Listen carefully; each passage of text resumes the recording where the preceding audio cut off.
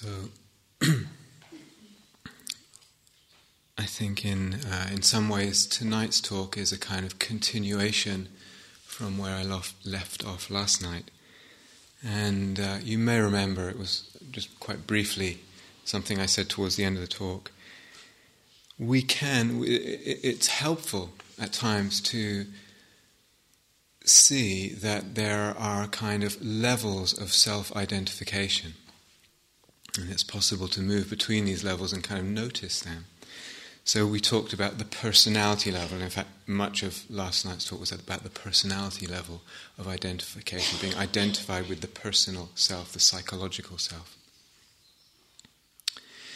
And then I mentioned there's also the possibility of, okay, that goes quiet, but I still feel like the self is somehow here. Even if my personality is quiet, I'm still somehow identified with the body or the mind or the kind of body-mind complex. It's, you could say, a more subtle, a more quiet degree of identification. It's a less built-up degree of identification. There's a degree of identification there. But even that, too, can kind of be seen through and go quiet. And sometimes there's even more subtle levels of identification. For instance, an identification with awareness, or awareness in a cosmic sense, or the space of awareness, or an identification somehow with the oneness of things. And that's much more subtle. In a way, I kind of want to, in a roundabout way, kind of address all of that. So this talk ends up also being a kind of inquiry into reality and the nature of things, the true nature of things. And for me, that's what deep practice has to become. And the Buddha talks about end of suffering, etc. It cannot be gotten anywhere near without this deep inquiry into the true nature of things, into reality. So the Buddha said, and I've already mentioned it, the fundamental problem, sometimes he says the fundamental problem is clinging, but then most of the time he says the fundamental problem is actually deeper than clinging. Clinging comes from something, and it comes from avidya, which means delusion. The fundamental problem is delusion. And as I said at one of the talks, we see mistakenly. Our very seeing is wrong seeing. Our very perception is wrong seeing. This avidya, this delusion, is woven into perception. And so we need to understand that, and it means that we need to understand something in life if we want the kind of freedom that the Buddha is pointing to. And I remember I was teaching in America for a month earlier this year, and I said something like, we need to understand in a talk, and the next day someone came for an interview and they were quite upset at hearing that there's something we need to understand. And they had said they'd never heard that before in a Dharma talk, and they took offense to it, and they thought it was just about being mindful moment to moment. But to me, that's not the Buddha's message. There's something we need to understand. I wonder also if it, for her, meant a kind of intellectual understanding, and just that, and excluded the heart. When I use the word understanding, I mean head and heart, total, not excluding one or the other. So in this talk tonight, I'm going to try and explore all that. One thing is I'm going to cover an enormous amount of ground quite quickly, partly because I want to point something out about where the path is leading and fill something out, because it's easy for retreats to go by and retreats to go by, and it actually doesn't get filled out because people feel, oh, there's no time, or it shouldn't. So I actually want to do that. But, so realizing part of the talk, talking about quite, very much the deeper aspects of the path, very much the kind of deep end. And first of all, that this is not abstract. I'm not talking about philosophical speculation or metaphysical speculation or abstraction. I'm talking about reality in a very real way, I hope, that becomes, for a practitioner who dedicates himself, it becomes at times a matter of life and death. Like, it really is something crucial. So I hope it doesn't sound abstract. Now I also know, I I also know that some of the talk, a good portion of the talk, will be actually, I can say it, beyond everyone in the room. A portion of the talk will be beyond everyone in the room. And I hope that's okay. And, sometimes when I'm aware in a retreat like this and some of the practices we've been doing in the groups and some of the talks, that the structure of the inner critic that I talked about early on in the retreat can arise in relationship to what's being said or what other people say. And as I said in that talk, can that just be there? It's okay if it's there, but it doesn't need to take the whole space. It can just be there, and it's okay. It does its thing.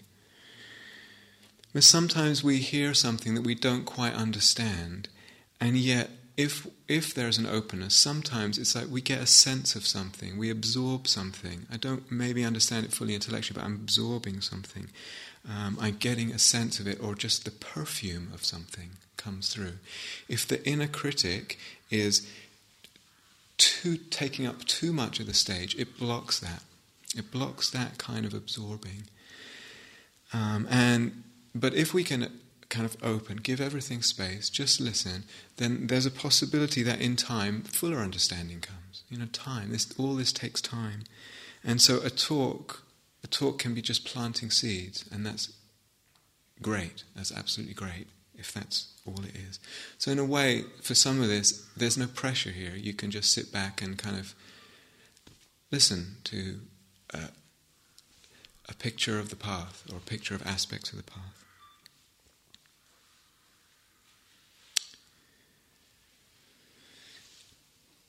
So as we undertake the practice, as we dedicate ourselves to practice, and we come on retreat, and etc., and practicing in our life, there are a number of possibilities that begin to open up. One is, and I think we touched on this yesterday, one is, as I am more mindful, and I give myself to mindfulness, etc., the kind of storying that I was talking about yesterday, and the way we complicate things by dragging in the story sometimes, that begins to subside at times with the mindfulness. And there's a letting go of what we call papancha, this kind of complicating, this overlaying with preconception and this is like this, and viewing it and bringing the story in a way that complicates everything. And at times we let go of the kind of personality self, as I was talking about last night, and the psychological self. It just kind of goes quiet. And in a way, going in and out of that experience with dedication over time, dedication to practice, we begin to see through the personality self as a so-called ultimately real thing. We begin to really question its ultimate validity. And with that comes a certain degree of loveliness, openness, unburdening and freeing. A certain degree of that is definitely there with that. And with that, it can be, with that process and the mindfulness and the sort of dedication to being present, that not only does the personality self go quiet, but it's almost like the senses themselves feel like they're getting cleansed. And almost like we feel like, oh, I've been covering over everything, and now I can actually see things in their, almost like in their essence, in their thingness. It speaks to me. And we feel like we're seeing, in the Buddhist phrase, things as they are, instead of things layered over with all this complication of storing in papancha, etc. And so there's this possibility in that what feels like the clarity and the immediacy of the present moment and the sort of cleansing of the senses that I was just talking about, is that things, the grass, the table, another person, this moment, the moment of sipping the tea, etc., it kind of begins to have they begin to have their own radiance, a kind of radiance of thingness, a brightness of their beingness. And this is very beautiful. This is a very beautiful way that practice opens. Very lovely, precious. And so sometimes, I found these haiku partly I just want to read them to you because I really like them, but try and weave them into the talk. Sometimes it's hard with a haiku. You think, what's the person getting at? But sometimes it's this. It's the kind of radiance of the immediacy of things. Blow of an axe, pine scent, the winter woods. Drawing attention to something, trying to enliven something, kind of making the ordinary extraordinary somehow, seeing the extraordinary in the ordinary, in nothing more than its very ordinariness. It's sensitive to the fleeting beauty of things as well, in that, with that radiance, with that beingness of things. Another one. Washing the saucepans, the moon glows on her hands in the shallow river.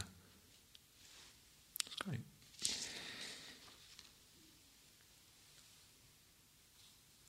However, it might be that in pursuing practice this way, that although the personality self has been kind of seen through and let go of at times, it comes back and let go of it, but once seen through its reality, it might be that this kind of deeper level, what we call the body-mind, you could call the existential self, just the feeling that I exist somehow in a very real way, that existential left may remain untouched and unquestioned. And so a second possibility as practice deepens is a kind of heightening of the attention to impermanence. Impermanence either naturally in the course of mindfulness and practice begins to stand out, begins to become a very obvious and important factor of existence, or we're deliberately tuning the attention, as we did one day here, deliberately tuning the attention into impermanence and focusing on it and wanting it to impress deeply on the consciousness, make a deep impression. And there's enormous emphasis in the teachings, in the Buddhist teachings, on impermanence, on noticing impermanence, on waking up to impermanence. Countless quotes we could, but here's just one from the Buddha. The end of all amassing is depletion. The end of rising is collapse. The end of togetherness is separation. The end of living is death. So, something like that, it's like, wake up. Wake up to something. Face it, deal with it, follow it, pursue it as a seeing, because it will bring something, some freedom. And so, as practitioners, taking impermanence deeper, beginning to contemplate it, beginning to notice it more and kind of absorb that reality, that fact into the heart more, we find that we can't even really find this existential self. So the feeling of the existential self is somehow in this body-mind complex, or as this body-mind complex, there's something stable called Rob or me, and there's something stable called Michael or whatever. That's the feeling we have of self as an independent, stable kind of reality. But when I look inside deeply with kind of sharp mindfulness, I actually find all I find in here is impermanent things, impermanent phenomena. There's nothing I can find that's a kind of stable, that corresponds to the stable reality that I feel myself to be and feel others to be. So it begins to question, taking impermanence deeper, begins to question the what we could call the existential self. Now, either this things as they are, or this impermanence, or a kind of mixture of the both, ends up seeing that tends to end up kind of elevating the importance of mindfulness in different ways. So certainly if I have a sense of kind of being present and being really in touch with a sort of basic reality of things, and I feel like I'm wiping the senses clean, and then I'm coming into touch with the naked reality, and we talk about bare attention in the teachings. then the notion of presence becomes very important. It's a beautiful thing to be present to the actuality of things, and that becomes a kind of, something that really speaks to the heart. Presence, because you're present with the reality of things, the fundamental, actual reality of things. This moment, this, as I said, this cup of tea, this moonlight on the hands. If I'm leaning towards the impermanence or some combination of both of them, and I say impermanence is the fundamental reality of things, and then I hear about the teachings emphasizing a kind of groundlessness, and I hear in the teachings this groundlessness, and I take groundlessness to mean impermanence as the sort of basic end fundamental reality of things. And I realize, that's right. Always, as I was saying yesterday, as human beings, we're seeking security, we're seeking a secure ground. But things are impermanent, that means they're groundless because the ground is always shifting, nothing's staying the same, therefore it's groundless, using that sense of the word groundless. So that might be another relationship with kind of reality, or perception of reality. And then again, mindfulness becomes kind of the only sensible response to that, the only response that kind of makes sense in the face of that. There's nothing but moments of shifting experience, a moment of this, a moment of that. Nothing stays the same. And mindfulness is a way of not looking for anything but that, just being with, simply being present with this moment of experience and this moment of experience, and kind of flowing in that way. And some people would put it, what's happening is when one is mindful, there are kind of times of mindfulness when one is functioning optimally in relationship to a basic reality that's shifting all the time. It's basically a moment of impermanence, a moment of impermanence, a moment of impermanence. And mindfulness becomes the best that a human being can do, the kind of optimum way a human being can be in relationship to that. And so being present without kind of losing one's balance. This comes and it fades, and this comes and it fades, and I'm present without losing my balance. I'm open to a degree. Or I'm not dragging in past hurts. I'm not dragging in yesterday and resentment or expectation. I'm just flowing with the impermanence of things. I'm not dragging something into the present. And so in that way too, I'm seeing it as it is, because I'm not pulling something else in. And flowing in that way. And in that sense, for some people, using the word mindfulness, it's like this is it. That's it. Just that. That's what life is. It's momentary arising and passing of phenomena of experience. And some people do go so far to say, as when the Buddha talked about nirvana, what he meant was the temporary state of being mindful and so being in a kind of balance with the impermanence of things. And then one goes out of that balance because one loses mindfulness, and one is out of nirvana, coming back into nirvana because one is in that optimally functioning relationship with the momentary impermanence of so-called reality. How does that sound? How does it sound? Two options which can be mixed, can be melted together. Third option for a practitioner as practice deepens. This practice we've been doing in the afternoon in the 2:30 sitting, and kind of, strongly leaning towards a kind of sense almost of a ground of being. That's actually a phrase that came from the Christian mystical tradition. I think it was Paul Tillich, but people use it a lot. The ground of being. And so awareness, or this space, or sometimes people call it emptiness with a capital E, this is the kind of ground of being, and it's felt and perceived to be vast and unchanging and still and imperturbable. And out of it arise phenomena, and back into it disappear phenomena.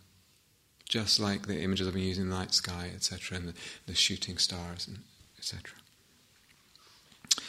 And with that can be a sense of the self. The capital S self is awareness, a kind of cosmic self of cosmic awareness. And with it also a sense of oneness. Very beautiful. And I don't know, from the group, some people have been very, very touched by this. Other people, it takes a little longer. There's no, and please, again, with the inner critic thing, this isn't a race. People move at different rates. People have very different backgrounds. People have, gravitate towards this practice where someone else gravitates towards it. So just, I'm really wanting that to be okay, like I said in the opening talk, that we're all just human together. People having different experiences, and it's really okay. But anyway, at some point, that kind of experience begins to feel incredibly beautiful, probably more beautiful than any other experience one has ever had, and touches one deeply, profoundly. There's a real mystical touch to the heart there.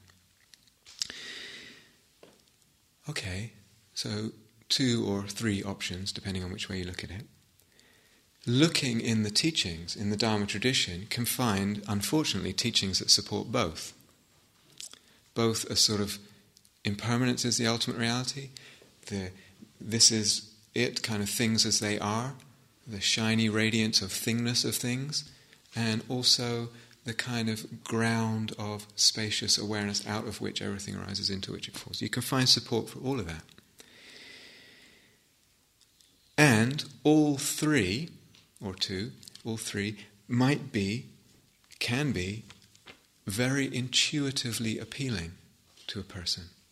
And people find different ones of them very appealing on an intuitive level. Is that enough? Is that enough to give something a reality and take it as a truth because I feel intuitively that it's appealing? What are my tendencies, my predispositions personally that I'm bringing to this? I want it to be that it's just momentary impermanence, or I want it to be that there's a vast ground of being. Am I aware of even what I might be bringing, what I'm actually seeking at some deep level of my being?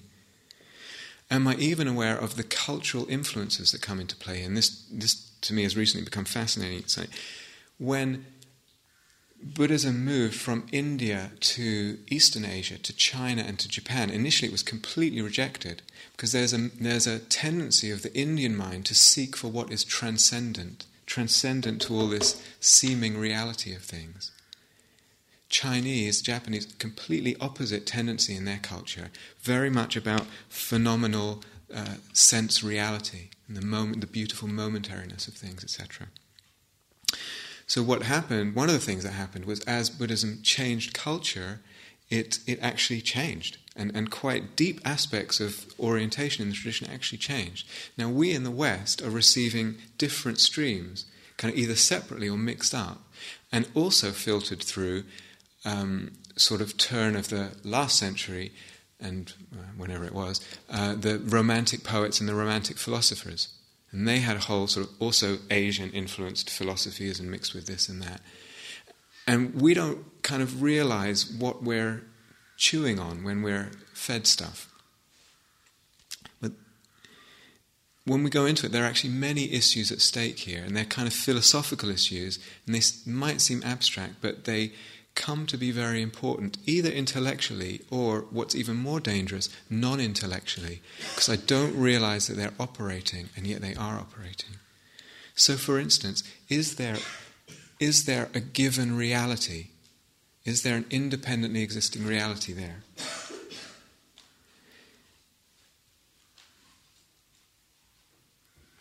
Is it that matter is the primary thing out of which awareness evolves, out of which somehow you stick matter together for enough billions of years and eventually consciousness evolves? That's the very Western scientific rationalist materialist view. Or is it the other way around, that somehow awareness, mind, is primary, and this matter does not have so much reality? All this stuff comes into this. And again, what am I bringing to it in terms of predisposition that I'm perhaps not fully conscious of or fully admitting to myself? So sometimes someone who says, this is it, it's nothing but momentary arising of phenomena which I have to be with and kind of deal with. Sometimes it's almost like subtly they're casting themselves as a sort of existentialist hero, and kind of I'm facing up to the reality of things. It's like, I can do that, I'm brave enough to do that, as if that was the final arriving point of the teachings. There's nothing spiritual, there's no more meaning in life, don't read anything more into it, there's just the momentary arising and passing of meaningless phenomena. It's all impermanent, get over it, deal with it. If you feel anxious, stiff up a lip, be brave. That's it. Good luck.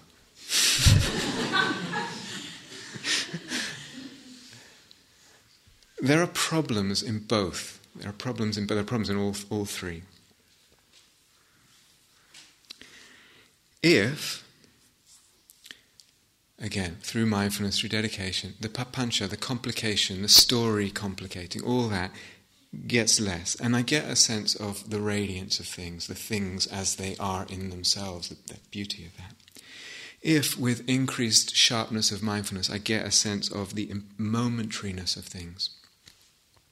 If, as we were talking this morning and briefly in the instructions, less reactivity, more sense of this spacious awareness, more sense of oneness.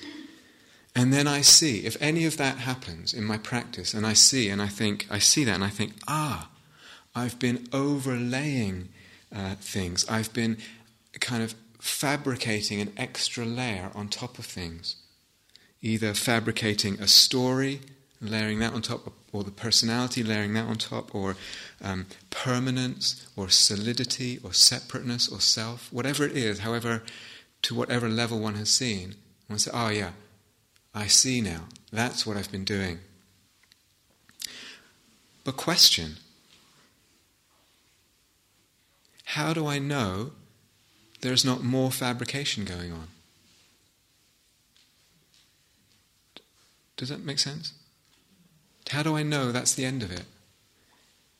Where is the end of fabrication?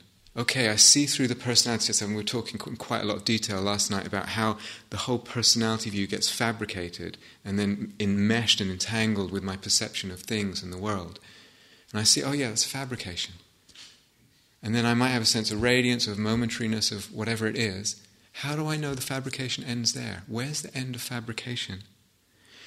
In a way, seeing through the personality self in the way we were describing yesterday is a kind of non-building of the personality in that moment. Where does this non-building end? From the psychological self, the personality self going quiet, all the way down, so far we've just talked about the solidity going quiet, the solidity getting less solid, things seeming less solid. Does it end there? So one of the problems in all these approaches so far is there's an assumption that one has reached a level that's kind of real, unfabricated, not built. Now I might not be conscious of that as an assumption, or I might be, but it's there. Second problem,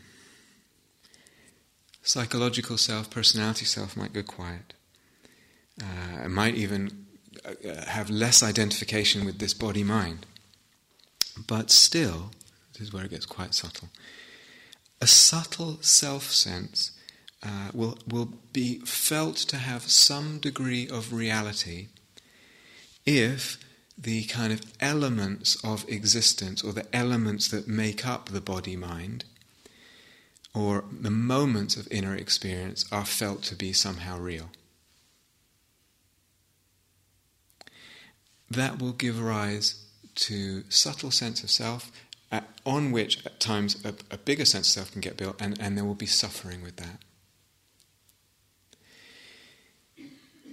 So in some of the tradition, actually in the Theravada and Abhidharma, I think, they talk about basic units, sort of fundamental building blocks, like this is the ultimate reality. If you pursue reality deeply enough, if your mindfulness gets sharp enough, taken to the limit, you will see this, and that's it. These are the basic building blocks of experience. Subatomic particles and moments of experience, etc. Now, when the Mahayana came along, and Nagarjuna and others, they totally kind of tore that to shreds and proved that it was completely a ridiculous notion, however appealing it might be to some people. And so there was a kind of answer, okay, what it is that these things, these subatomic particles or these moments, they disappear as soon as they arise.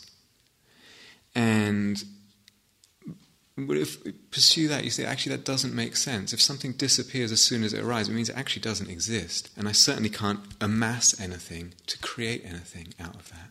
I can't amass moments in time, I can't amass anything solid out of that. So there's problems in terms of freedom and the limits on the potential of freedom if I take the elements of existence as real, even though the so-called grosser levels of self are not real. But there's also problems in terms of the limits on freedom. This is very, very subtle. I'm talking about quite deep, subtle levels of freedom. But with the sense of the space of awareness being real. And again, quoting Nagarjuna, how could the afflictions, how could the afflictive emotions not arise for one whose mind has a base? In other words, if I give some kind of reality to that spacious awareness, I'm giving a kind of a ground of being to the space. Where there is a base, there is a foundation for building. Building what? Building experience, building self, building suffering. We have to be very, very careful with this. And I hope I haven't disappointed anyone. This is extremely skillful. So all those three approaches are all very, very skillful. And that's why we've been spending time doing it. They're extremely skillful, we could say, stepping stones to freedom. We've been talking about opening up views, shifting views, practicing a shift in views. They are shifts in view that one can repeat and repeat. And so every day, for instance, in the 2:30 sitting, we've been trying to gently encourage this shift in view. But they won't be a final freedom, and they're not ultimately true. So what am I going to do? Where am I going to go with this? We need to look more deeply into the building of things. How is it that we're talking about the personality self getting built? How is it that suffering gets built? When I get into, stress and suffering with something and entangled and it's painful, that has been built. We have had a big part in building that. The mind and its relationship and its views has built that. Suffering is built. This was the Buddha's great and fundamental insight. Suffering is built, which means that it can be unbuilt. The sense of self is also built to whatever degree. Gross, personality, more subtle, whatever sense of self is built. Experience also is built. Not just suffering and self, but experience too is built, fabricated. Pursuing that understanding is what we call dependent arising, looking into dependent arising. If I start my spiritual search, either consciously or unconsciously, with a notion like things as they are, maybe because I've read something, maybe because I've heard something or whatever, and that's kind of underpinning my spiritual search, or a notion of the radiance of things, or the big self, capital S, or impermanence. If those notions are underpinning my spiritual search, I probably will not pursue this question of building and dependent arising to such a depth. Because I'll be looking in a different direction. I'll be looking for something else, and I'll tend to stop short when I find that thing, and I will tend to not emphasize enough a kind of probing into and playing with dependent arising so that it reveals its full kind of extraordinary depth.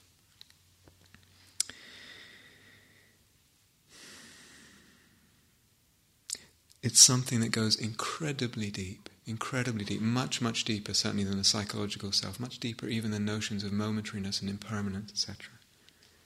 So practice, in a way, is practicing with uncovering what it is that the mind does that builds suffering and self and experience. I'll say that again. Practice is uncovering what it is in the mind that builds suffering and self and experience. And then learning to actually not build.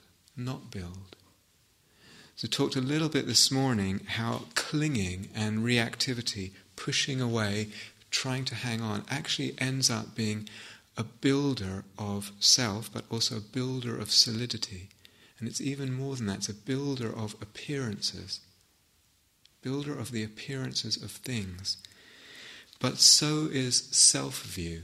Any degree of self-view I have comes in as a factor in the mind which ends up building suffering, building self more, and building experience and appearances of things. This is quite subtle and remarkable. It also turns out that my very belief in things being not built is a builder of things. You see, if I assume a kind of given independent reality, that also kind of injects them with that sense. And that becomes another thing that I can play with. So partly in the spacious awareness, when it really gets going, we're withdrawing. When I say everything's just an impression in awareness, and I kind of suggest that a little bit, it's withdrawing this belief in the solidity and the kind of real existence of things. And that too begins to build things less.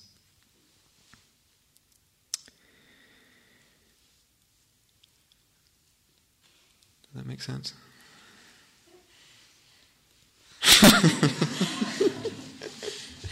It's okay if it's just seeds. Okay. I'm moving through a lot of stuff quickly. I hope it makes a little sense. Yeah. Given more time, we would slow this really right down, and be very, very specific, and take one's time with really seeing this. It's a completely radical thing to see. Completely turns everything on its head, and it's difficult to understand. But there is in the teachings plenty of reference to the unconditioned, the unfabricated, the deathless, the unborn, that which is transcendent, etc. Now sometimes people hear the teachings and they think, that's awareness, because it's always here, no matter what I do, I'm always aware, etc. Or it's the space of awareness that we've been working, awareness in that broader sense. But actually it can't be either of those, or rather, if it was either of those, and to say that that's deathless, how do I know that either awareness in the ordinary sense, or awareness even in the sense of something larger and more lovely, how do I know that that's still there when I die? And it's still deathless. It's there when I live. But how do I? It seems like things arise and they die back into it. But it can only be a leap of faith that remains after I die. So there's problems there taking awareness in any sense, or in any ordinary kind of sense, as the unconditioned, the unfabricated. And similarly with the space, and we've gone through these different meditations, different angles in the afternoon, the space, and someone was saying, a couple of people have been saying to me, the space seems to be able to be coloured differently at different times. I can feel it as peace, an unshakable peace. I can feel it as love, as compassion. I can feel it as awareness. I can feel it just as space. But that very fact that it can be coloured in different ways points to the fact that it's still fabricated. It can't be a basic independent reality because I keep colouring it in different ways. It depends what I'm giving it. So, as I said, we have to be very careful here not to dismiss all of this too quickly. We've been here less than a week, or is it 5 and 6 days? That's way too soon. So I'm talking now about later. It's way too soon to chuck that stuff out, especially if it's new to you. Someone might have been practicing with this space of awareness stuff for a long time and taking that as somehow ultimate and somehow, the ground and the emptiness out of which everything, etc. And it might be, one can't say, but it might be that one is getting towards the time to question it. But they are stepping stones and really, really valuable stepping stones. So one has to be careful about clinging to them or challenging them, clinging to them forever or challenging them too early. And so I don't want to be a party pooper and burst anyone's bubble. It's almost like if that feels beautiful, go with it. If it feels freeing, go with it. I want to lay something out that's kind of broader, longer.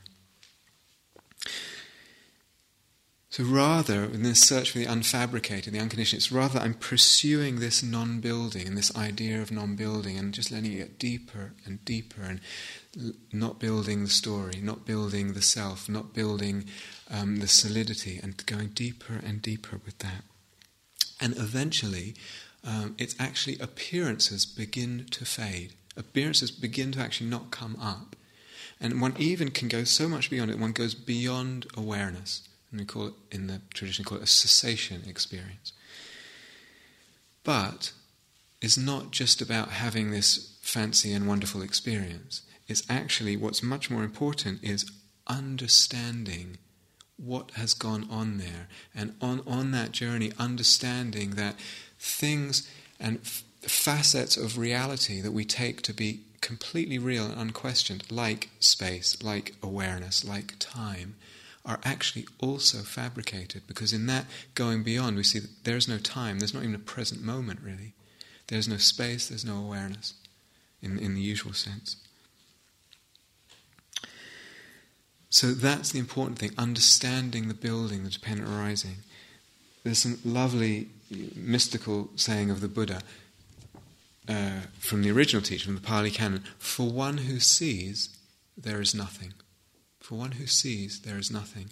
And a very similar quote from I think it's from a Prajnaparamita text in the Mahayana tradition: to see nothing is to see excellently.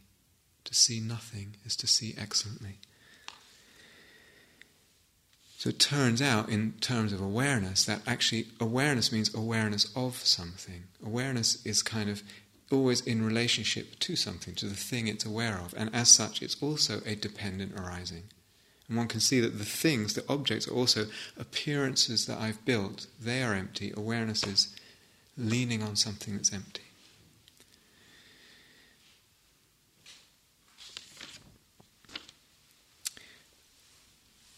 Step out of this for a sec.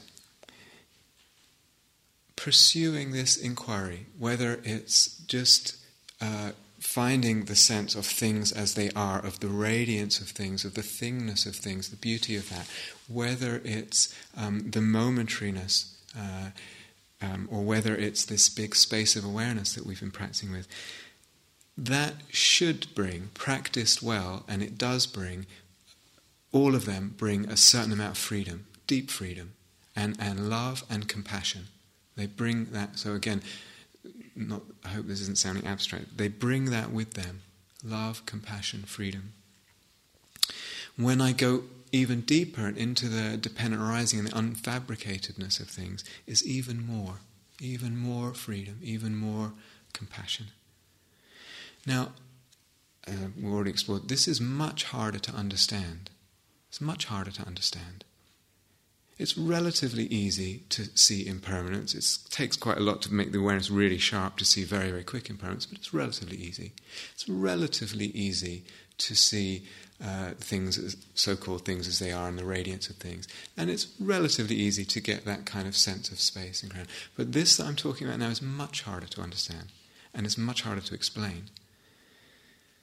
For many, And again, as I'm saying stuff, I know it lands in different places. For many, this has no appeal whatsoever, and you might be listening and thinking, that sounds horrible. I don't want anything to do with that. I like my reality, thank you very much. For others, it touches something very deep in them. As I say, you might not even understand it, but there's some perfume here that's drawing something. Can't even quite put my finger on it. It's not nihilism. Absolutely, absolutely, absolutely. One might be hearing this and thinking that reeks of nihilism. It's not nihilism. It's not saying nothing exists. It's not saying it's all meaningless. It's not saying that at all. And a practitioner, with a lot of dedication, I'm talking about people really dedicated now, can actually know these different levels and know what it is to experience really living with impermanence and opening the heart to that and being with the flow and letting go with the flow of that. And there is beauty in that. But much, much deeper, much more radical, much more freeing, much more wondrous is this kind of mutual dependent arising of all things, this mutual emptiness, this mutual groundlessness of all things. And it's really not nihilism that it's pointing to. So this journey through all this is really a journey of challenging deeply one's views and one's tendencies and assumptions about reality. And in that journey, in that challenging, is to me, and for anyone who undertakes, is wonder and beauty. Wonder and beauty. Now sometimes you hear practitioners and some teachers that there is no unconditioned and unfabricated. It's a mistranslation. They are mistranslations of certain words, and there's only actually one passage where the Buddha refers to it, which is absolutely not true if you know the canon. And there's again saying there's nothing spiritual. Get over it. There's nothing spiritual. There's nothing mystical in life. This is it. And they will say things are empty. That's what the Buddha taught. That's what the tradition teaches. But oftentimes, what's happening is they're predominantly wanting to say that notion of the unconditioned, that notion of a deathless or something wondrous like that, that's empty. And so for them, that whole teaching of emptiness becomes something to get rid of this notion which they'd rather not have around, because they don't kind of like it. But an experience of that, or even an experience close to that, with understanding about this non-building, profoundly transforming, profoundly healing. Again, it sounds like nihilism, it's not. It's profoundly healing if the understanding is there. Healing, transforming, freeing. Incredibly so.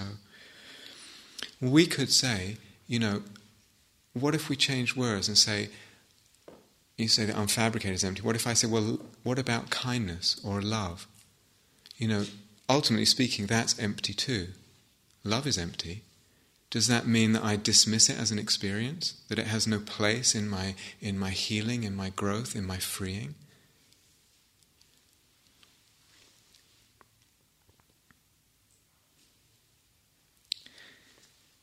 So I have to be careful. One has to be careful in terms of, I might say everything's empty, but it might just, if it's just words, it might just throw me back on my usual assumptions about things, and I'm still operating in the world with my usual sense of self, things, time, etc.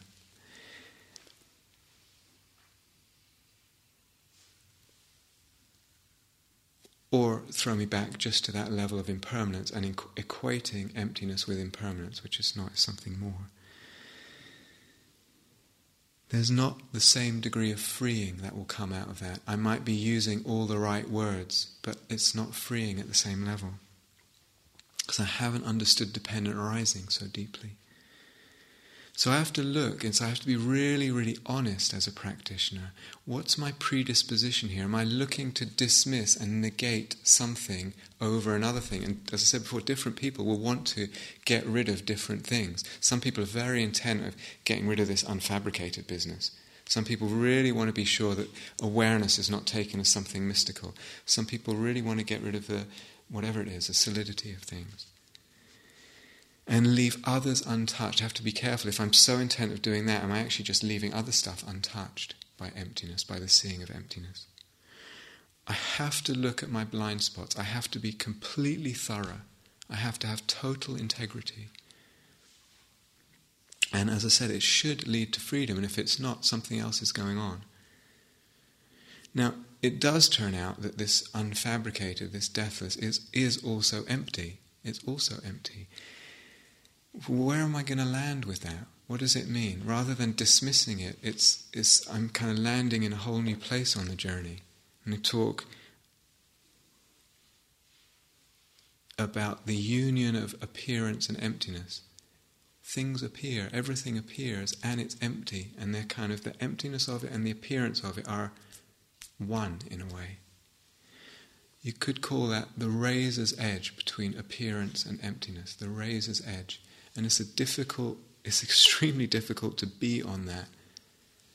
It's easy to say it, very difficult to see it and live it, and know it deeply. So we can talk in the tradition about, and in the Mahayana tradition, or some, particularly the Tibetan, some Tibetan teachings, talk very much about teachings that are provisional and teachings that are ultimate. And you kind of talk about levels of teachings and stages.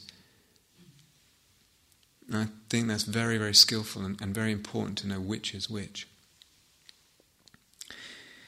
So how are we going to sum all this up? How are we going to sum this up?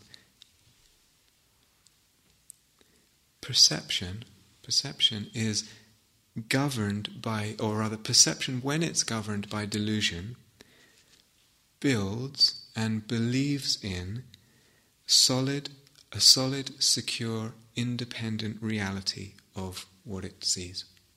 Perception governed by delusion builds and believes in a solid, secure, seeming independent reality of things that it perceives. In a way, you could say all of practice is learning to see through that, is learning to see through that kind of what the Buddha called an illusion of magic, a conjurer's trick, he called it. To see through that conjurer's trick, to see it for what it is. It's not to live in a kind of nothingness, that would be impossible anyway. It's to see it for what it is. It's completely a movement that's counterintuitive, very deeply counterintuitive, because our intuitive feeling of things, just as the self, last night said it's one of the most obvious facts, one of the most obvious facts seems to be the reality of things that appear. So it's completely counterintuitive, and it brings freedom. It brings the deepest level of freedom. So how do I do that? How do I see through it? By practicing this unbuilding that I was talking about. By practicing shifting to another view that calls into question my habitual views, and then shaking the whole thing up. Also, funnily enough, by reasoning, which I haven't talked about on this retreat, but there's a real place for the reasoning mind to kind of expose the unreality of things. Or, more often than not, some combination of all those. And practice is a development of skills, a development of all that, the ability to do that, the ability to play with that and see deeply from that. And so, we might hear something like this, and hopefully we hear it or we read something, and it does plant seeds, hopefully. And sometimes maybe not, and sometimes it kind of doesn't even seem relevant to one's life. Or it could be that one has...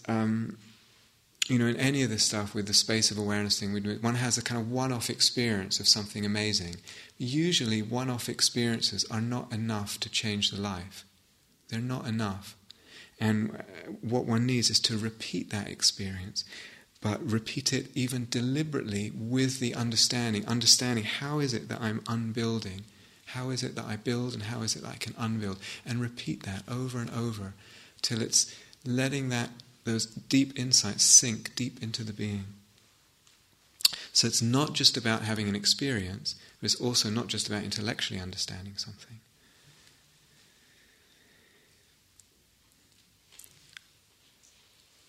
If we really inquire into this, we will see something kind of remarkable, which is that awareness or mindfulness, or you could say our practice, is always inclining to see reality in one way or another. And it could be in terms of the things as they are and the radiance, it could be in terms of impermanence, it could be in terms of the space of awareness, it could be in terms of something else. That might be deliberately from the way I'm practicing and the way I'm leaning, but more usually it's from the hidden assumptions. It's from the hidden assumptions, and that's where we have to really expose things. Or I can be inclining the mind through practice to see dependent arising and expose this building and dependent arising of things. But otherwise, awareness is, whether I like it or not, always inclining to colour and fabricate experience a certain way and see it a certain way.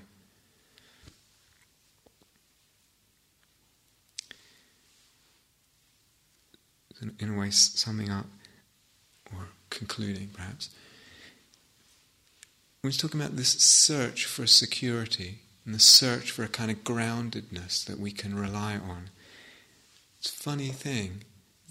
What starts as a search for security, taken wholeheartedly, taken to its end, taken in a completely full way, ends up being a kind of trust, complete trust in non-building the ground. Not building generally, not building suffering, trust in not building suffering, trust in not building the self, trust in not building solidity, and trust in not building experience. Trusting that. What was a search for security ends up being a trust in not building anything solid. I'm looking for something solid, and I end up seeing that the best way is not building it. And we learn how to do that over time.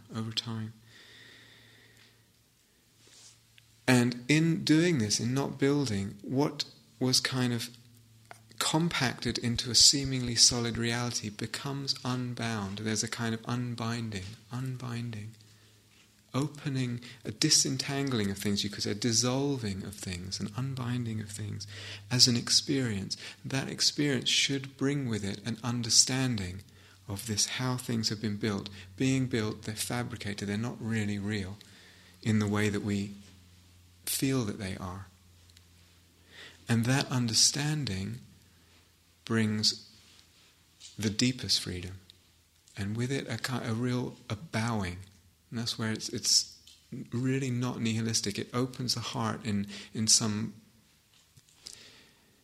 mysterious way, a bowing, and it also brings with it very naturally, a wanting to serve, a wanting to, talking about in the generosity, wanting to give one's life up, naturally comes with that. There is in the teachings this reference to the groundlessness of existence. But understanding that deeper and deeper ends up being something much, much deeper than just the impermanence, the momentariness of things, much deeper than that. The dependent co-arising of all things, all phenomena.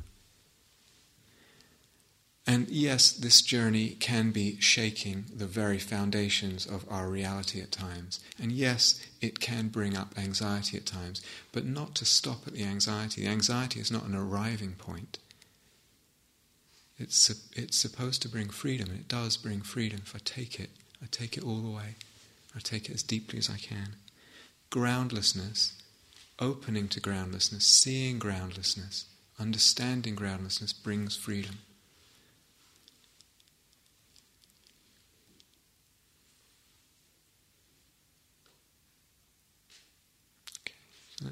Let's be quiet together for a few moments.